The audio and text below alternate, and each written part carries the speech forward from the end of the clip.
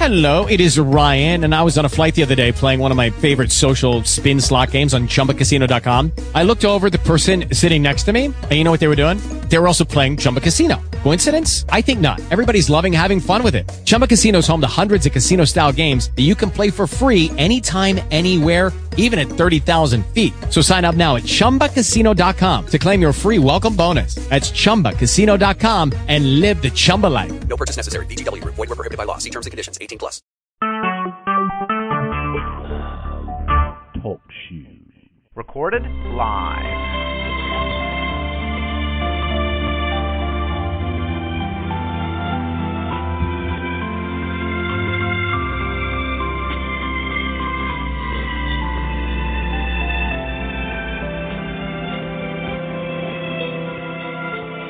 Hello and welcome. This is Brooke Falk, your host and assistant writer to Ken Vernon, the inspired author of the ebook Revelation of Revelation, A Total Fraud. And again, what you're about to hear on this episode has never been revealed before now in this audio format. We want you to listen in now as we introduce the program's topic on this one-of-a-kind program where it is the Scripture that is speaking the truth through the in-depth Scripture studies of Ken Vernon. RevelationofRevelation.com. If you were by your computers now, you would be able to go to RevelationofRevelation.com. You would see on the home page, of course, the book offering that you can purchase a soft cover book or an ebook at one of your favorite bookstores such as Amazon, Barnes & Noble, etc. But you'll notice the blog tab. If you click on that tab, you'll be able to follow along with a posted article by Mr. Vernon on the blog just today about this evening's program. And now, Ken Vernon. Good evening, Ken. Good evening, Brooke. Good evening, everyone. Thanks for those who are joining us on their computers tonight.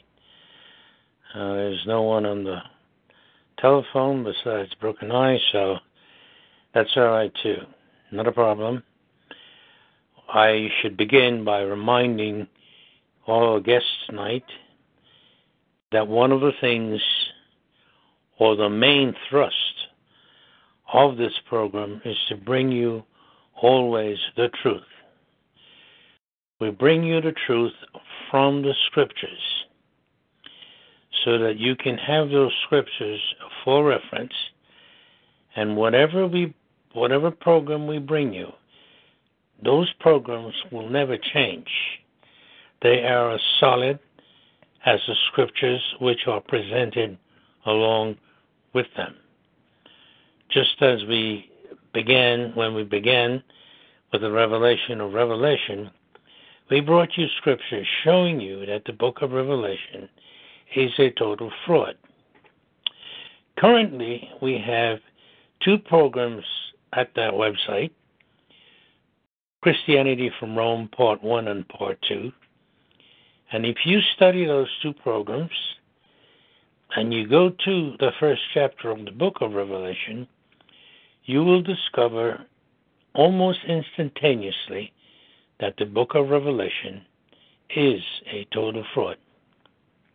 Having said that, for those who might be with us tonight for the first time, let me now bring you tonight's program, which is entitled, I Pray Not for the World, said the Messiah.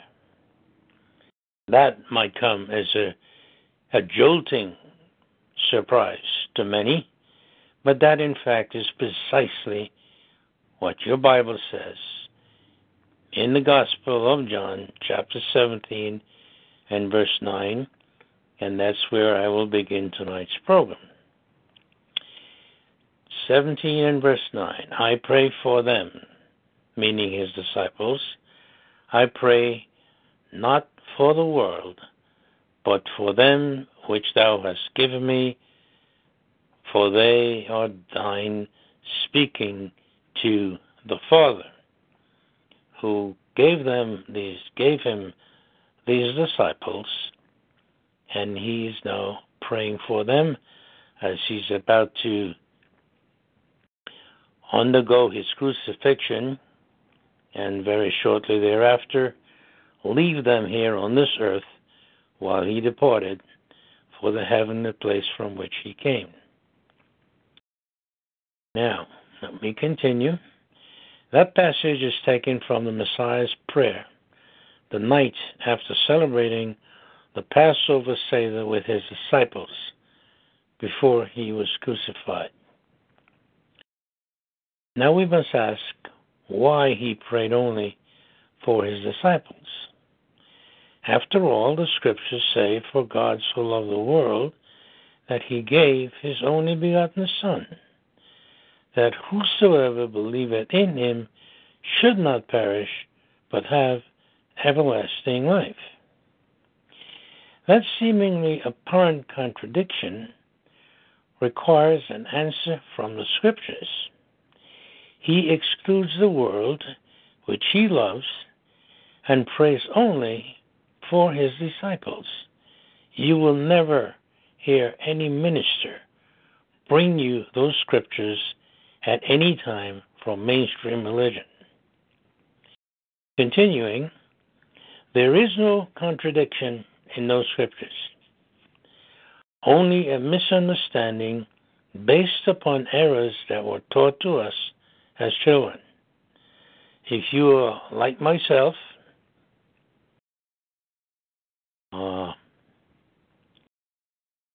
you were probably, if you were in your youth, you probably never attended too many Sunday schools, but I did. And I learned 70 or more years ago in Sunday school that, according to my King James, Jesus loves me.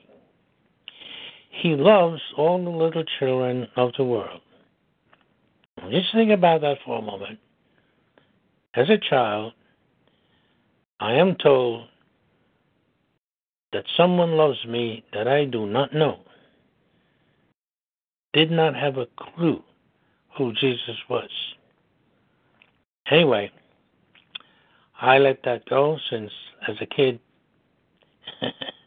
I had no such interest in finding out who that was. So now I must ask why he did not pray for the little children also. I am sure you might ask the very same question. Let us now look at the reason he did not pray for the world, nor the little children of the world. As impossible as that may sound, he did just that. He said, "I pray not for the world." During the same prayer, he prayed in the following manner: "Sanctify them by thy truth. Thy word is truth." Speaking of his disciples, who must be in possession, must have knowledge of the truth in order to be sanctified. In verse 20, he continued that prayer as follows: "Neither pray I for those alone, but for them also which shall believe on me through their word." We learn also from that prayer that all believers or disciples must possess the truth for their sanctification, then and now, no difference. Little children cannot learn the truth by reading the scriptures themselves. They can only be taught the truth by adults. The scriptures make that abundantly clear, and if you are shocked, don't be. Here is the reason why. Isaiah 28, and beginning verse 9, we read, "Whom shall he teach knowledge? And whom shall he make to understand doctrine?" Scripture continues, "Them that are weaned from the milk and drawn from the breast." Clearly, little children cannot be in possession of the truth of and by themselves. All the children of the disciples or the believers are sanctified by the believing parent or parents, if you are called to be among the firstfruits. For the unbelieving husband is sanctified by the wife, and the unbelieving wife is sanctified by the husband. Else were your children unclean, but now they are holy. That passage from 1 Corinthians chapter 7 and verse 14. So we know that children come under the sanctification of their parents. That is how they are sanctified without personally having knowledge of the truth by reading the scriptures. Now, here's another scripture to bring that all home from the book of Acts. For the promise is unto you and to your children and to all that are afar off, even as many as the Lord our God shall call. That comes from Acts chapter 2 and verse 39. The remainder of the people in the world continue to live under the veil spoken of by the prophet Isaiah in Isaiah 25 and verse 7. And here is what we find there. And he will destroy in this mountain the face of the covering cast over all the people, and the veil that is spread over all nations. That veil is only taken away from those who turn to the Messiah, and one can only turn to the Messiah when one is called. From 2 Corinthians chapter 2 and verse 12 through 16 is the best place for me to show you from the scriptures exactly what it says. 2 Corinthians 2 and verse 12. Furthermore, when I came to Troas to preach Christ's gospel, and the door was open unto me. Oh, wrong scripture. Let's go with 1 Corinthians 2 and verse 12.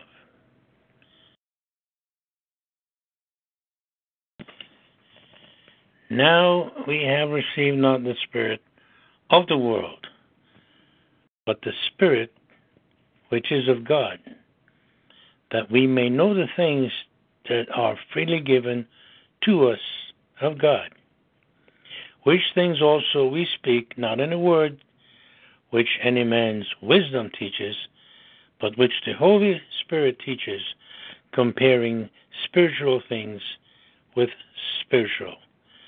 The natural man receives not the things of the Spirit of God, but they are foolishness unto him, neither can he know them, because they are spiritually discerned.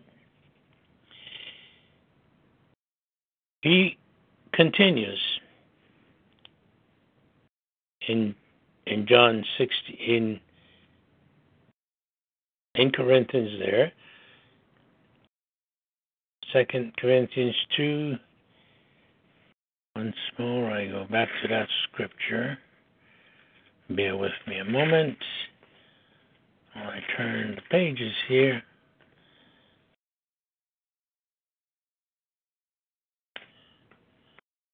And verses 12. No, wrong scripture. That must then be 1 Corinthians chapter 7. Pardon my movements here, they're a little bit slow. It says, speaking of the family, as I mentioned previously, the one believer sanctifies the other and or the children. He says, 1 Corinthians 2 there, he says, for the unbelieving husband is sanctified by the wife, and the unbelieving wife is sanctified by the husband. Else were your children unclean, but now they are holy. Again, we see the sanctification comes through the parents. Let me continue. That is the only way the veil that is cast over all the nations is removed. And that veil cannot be removed until one turns to the Messiah. And in order for us to turn to the Messiah, the Father has to call us. In John 6:44, he tells us that no man can come to him unless the Father who sent him draws them, and he will raise them up on the last day. In the Gospel of John, we are told that the world cannot receive the Spirit of truth.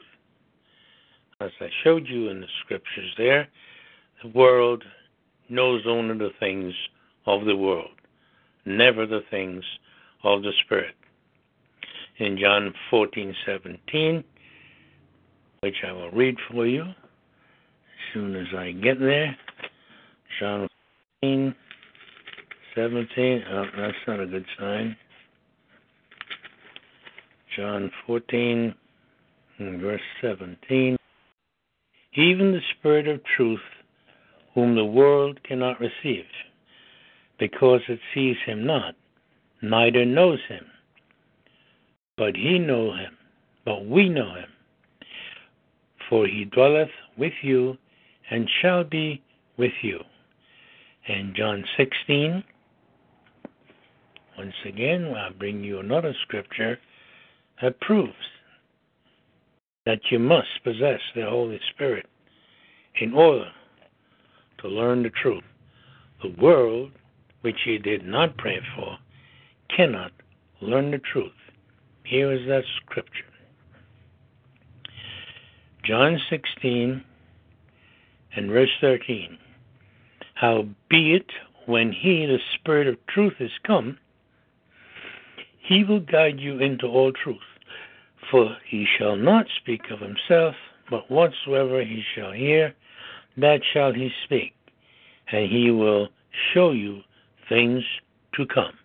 In other words, the Spirit of truth reveals to the believer events of the future, events that can only be known by the people for whom he prayed, who must possess his Holy Spirit in order to receive the truth.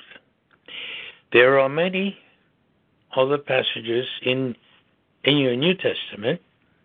For example, you may have heard of them in the past, where it says, confess with your tongue that Jesus Christ is Lord, and you shall be saved.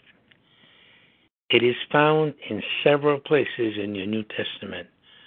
Those words are false. There is nothing anyone can do in order to be saved. One cannot even worship the Father in spirit and in truth, unless the Father first calls us. If you turn to the Gospel of John, chapter 4, the woman at the well in Samaria, I will read that for you so that you see that you must first be called in order for anything whatsoever to happen. Salvation is not available to the world at this time. It is only to the first fruits. In 1 Corinthians 15, we are told, Messiah, the first fruit of those that slept, and then those that are his at his coming. This is the time when only the first fruits are being called. The reason he did not pray for the world is because the world is not now being called. It's as simple as that. That does not mean that the world is lost or saved. There are multiple billions that in the end will be saved. The world simply does not know it because they do not have the Spirit. Here in John chapter 4, Messiah said to the woman at the well, God is a spirit, and they that worship him must worship him in spirit and in truth. And there you have the total picture right from the pages of your Bible, showing very clearly that unless the Father calls you, you cannot come to him. You cannot come to the Messiah. You cannot even worship him in spirit and in truth, because he seeks those, in verse 23, who will worship him in spirit and in truth. And that is the explanation why Messiah did not pray for the world, and he purposely excluded, he made mention of that fact, that he is praying only for those who were given to him. And in the book of Acts, we learn that calling was for and is for not only the people who were being called in the first century, but all the way to the people here and now, who get the message of truth. Only with the message of truth can you become a member of the first fruits, and being among the first fruits who become one with the Messiah and his Father, which we learn also from John chapter 17. And on that note, I'll go back to Brooke. Thank you, Ken. An interesting program and episode here on TalkShoe, a format that goes around the globe. And anyone has access to the computer and the technology age today can listen to these archived programs at TalkShoe.com. And you're listening to this voice right now on this format. And I do want to say, in regards to tonight's program, there are millions and billions down through the ages who have heard a gospel in one shape, form, or another that have been the traditions of men. There have been holidays kept in the spirit of fun and gift-giving and fuzzy bunnies and a lot of different ways that we keep the good thoughts. The heavens have been preached, and so have the hells. Yet, when you listen to this program, you're not listening to a worldwide, grandiose, religious program. You're listening to humble folk who brings you the truth like it's never probably been heard before. We can't vouch for that because we don't have any knowledge in our searching that anybody in this global world is teaching or talking about the truth based on scriptures, not on our words. And it's amazing, of all the interpretations throughout the millennia, the book has been set in type styles that are the most easiest to read according to the language professors of fonts. You have the Times New Roman font. It's supposed to be the easiest on the eyes. Well, the easiest truth in frauding the Holy Scriptures, no matter what font it is in, it is error.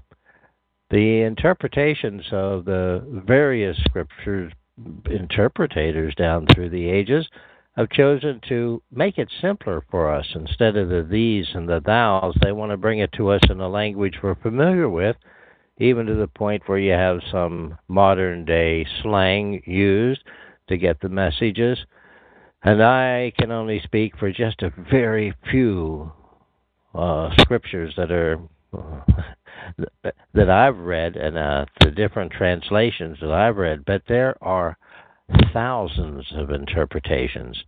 There are many works of men out there though this is not a work of man. Here it is a holy scriptures. It is based on the Spirit, as you hear Ken say often. And now the first fruits is something that you'll be more and more comfortable in hearing if you've listened to our archive programs. Just what are the first fruits? Well, anything that is organized, of course, the Creator certainly had his organization in place, and he knew, or she, we do it genderly so that the audience can associate, and whatever it is we think about, but they have an organization. Let's call it a corporation of first fruits. These are learners of the truth, and then they are to go out and, of course, help in spreading the truth. Now, for Ken and I, we often say these are not our words, these are the scriptures, and we're just using our voices and intellect to convey to you. We're not a massive work. We are very, very tiny, probably tinier than the tiniest mustard seed. Over the years, we've grown to a point through various ways of the published print, the talk show format, the e-books. It's amazing what can be done in an economical way. However, whenever you have a question and it's in between programs, you don't have a chance to call in. We understand that. So it is those thousands and few who've tapped into the website, revelationofrevelation.com, that read it in your private hour. We only have so many seconds to grab your attention, and the iconic beauty of the presentation of the first page and its richness, it is not the one thing that's going to grab your attention. It's the words. So Revelation of Revelation, a total fraud, is an attention getter, but it is not for falsely advertising something that you don't have an answer to within the pages of the book. You are getting the answers. For those who purchased the book and also the e-book availability, thank you. We gave that book away in the beginning, and now it is a paid for but a very economical amount. And because the publisher requests that we can no longer give it away, of course, and so we guide you to the web pages of the Revelation of Revelation. There are questions we all have, but I find another reason that people don't ask questions. They already think they have the answers.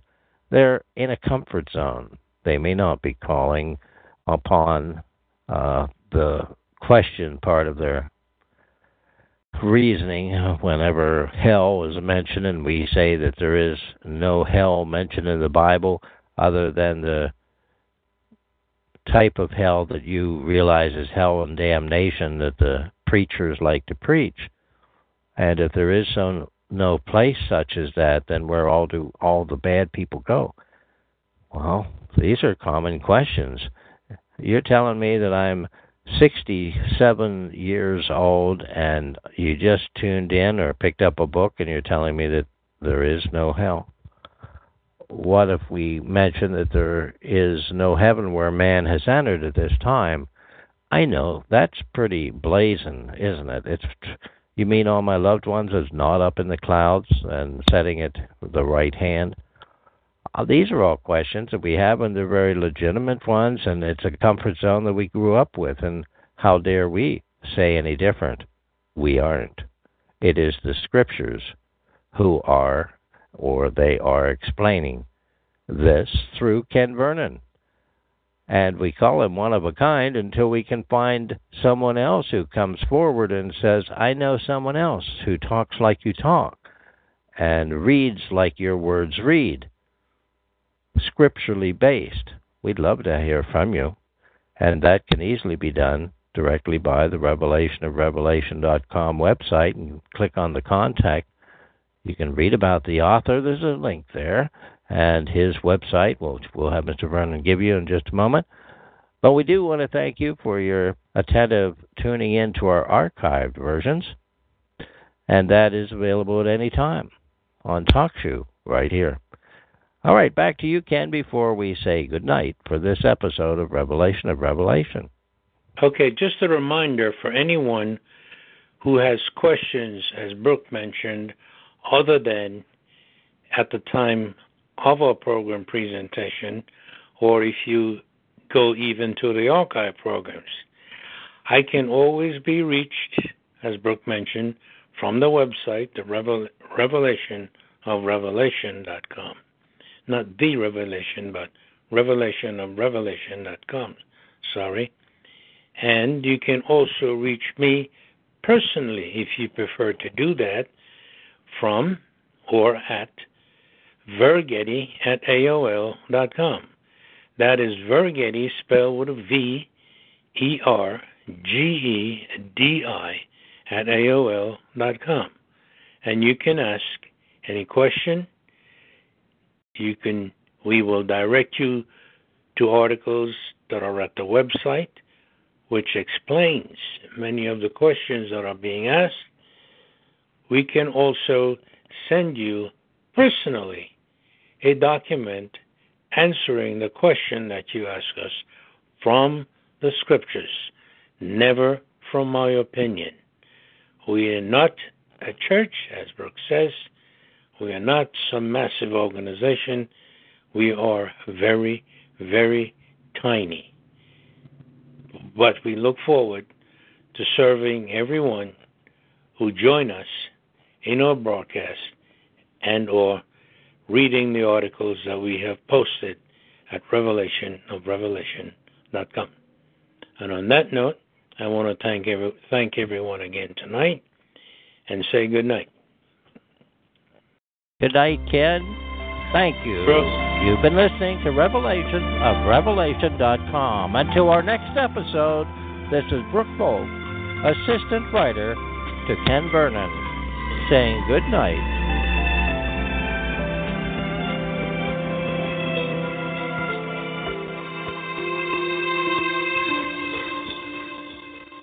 It is Ryan here, and I have a question for you. What do you do when you win? Like, are you a fist pumper, a woohooer, a hand clapper, a high fiver? I kind of like the high five, but if you want to hone in on those winning moves, check out Chumba Casino. At ChumbaCasino.com, choose from hundreds of social casino-style games for your chance to redeem serious cash prizes. There are new game releases weekly, plus free daily bonuses. So don't wait. Start having the most fun ever at ChumbaCasino.com. No purchase necessary. VGW Group. Void where prohibited by law. See terms and conditions. 18+.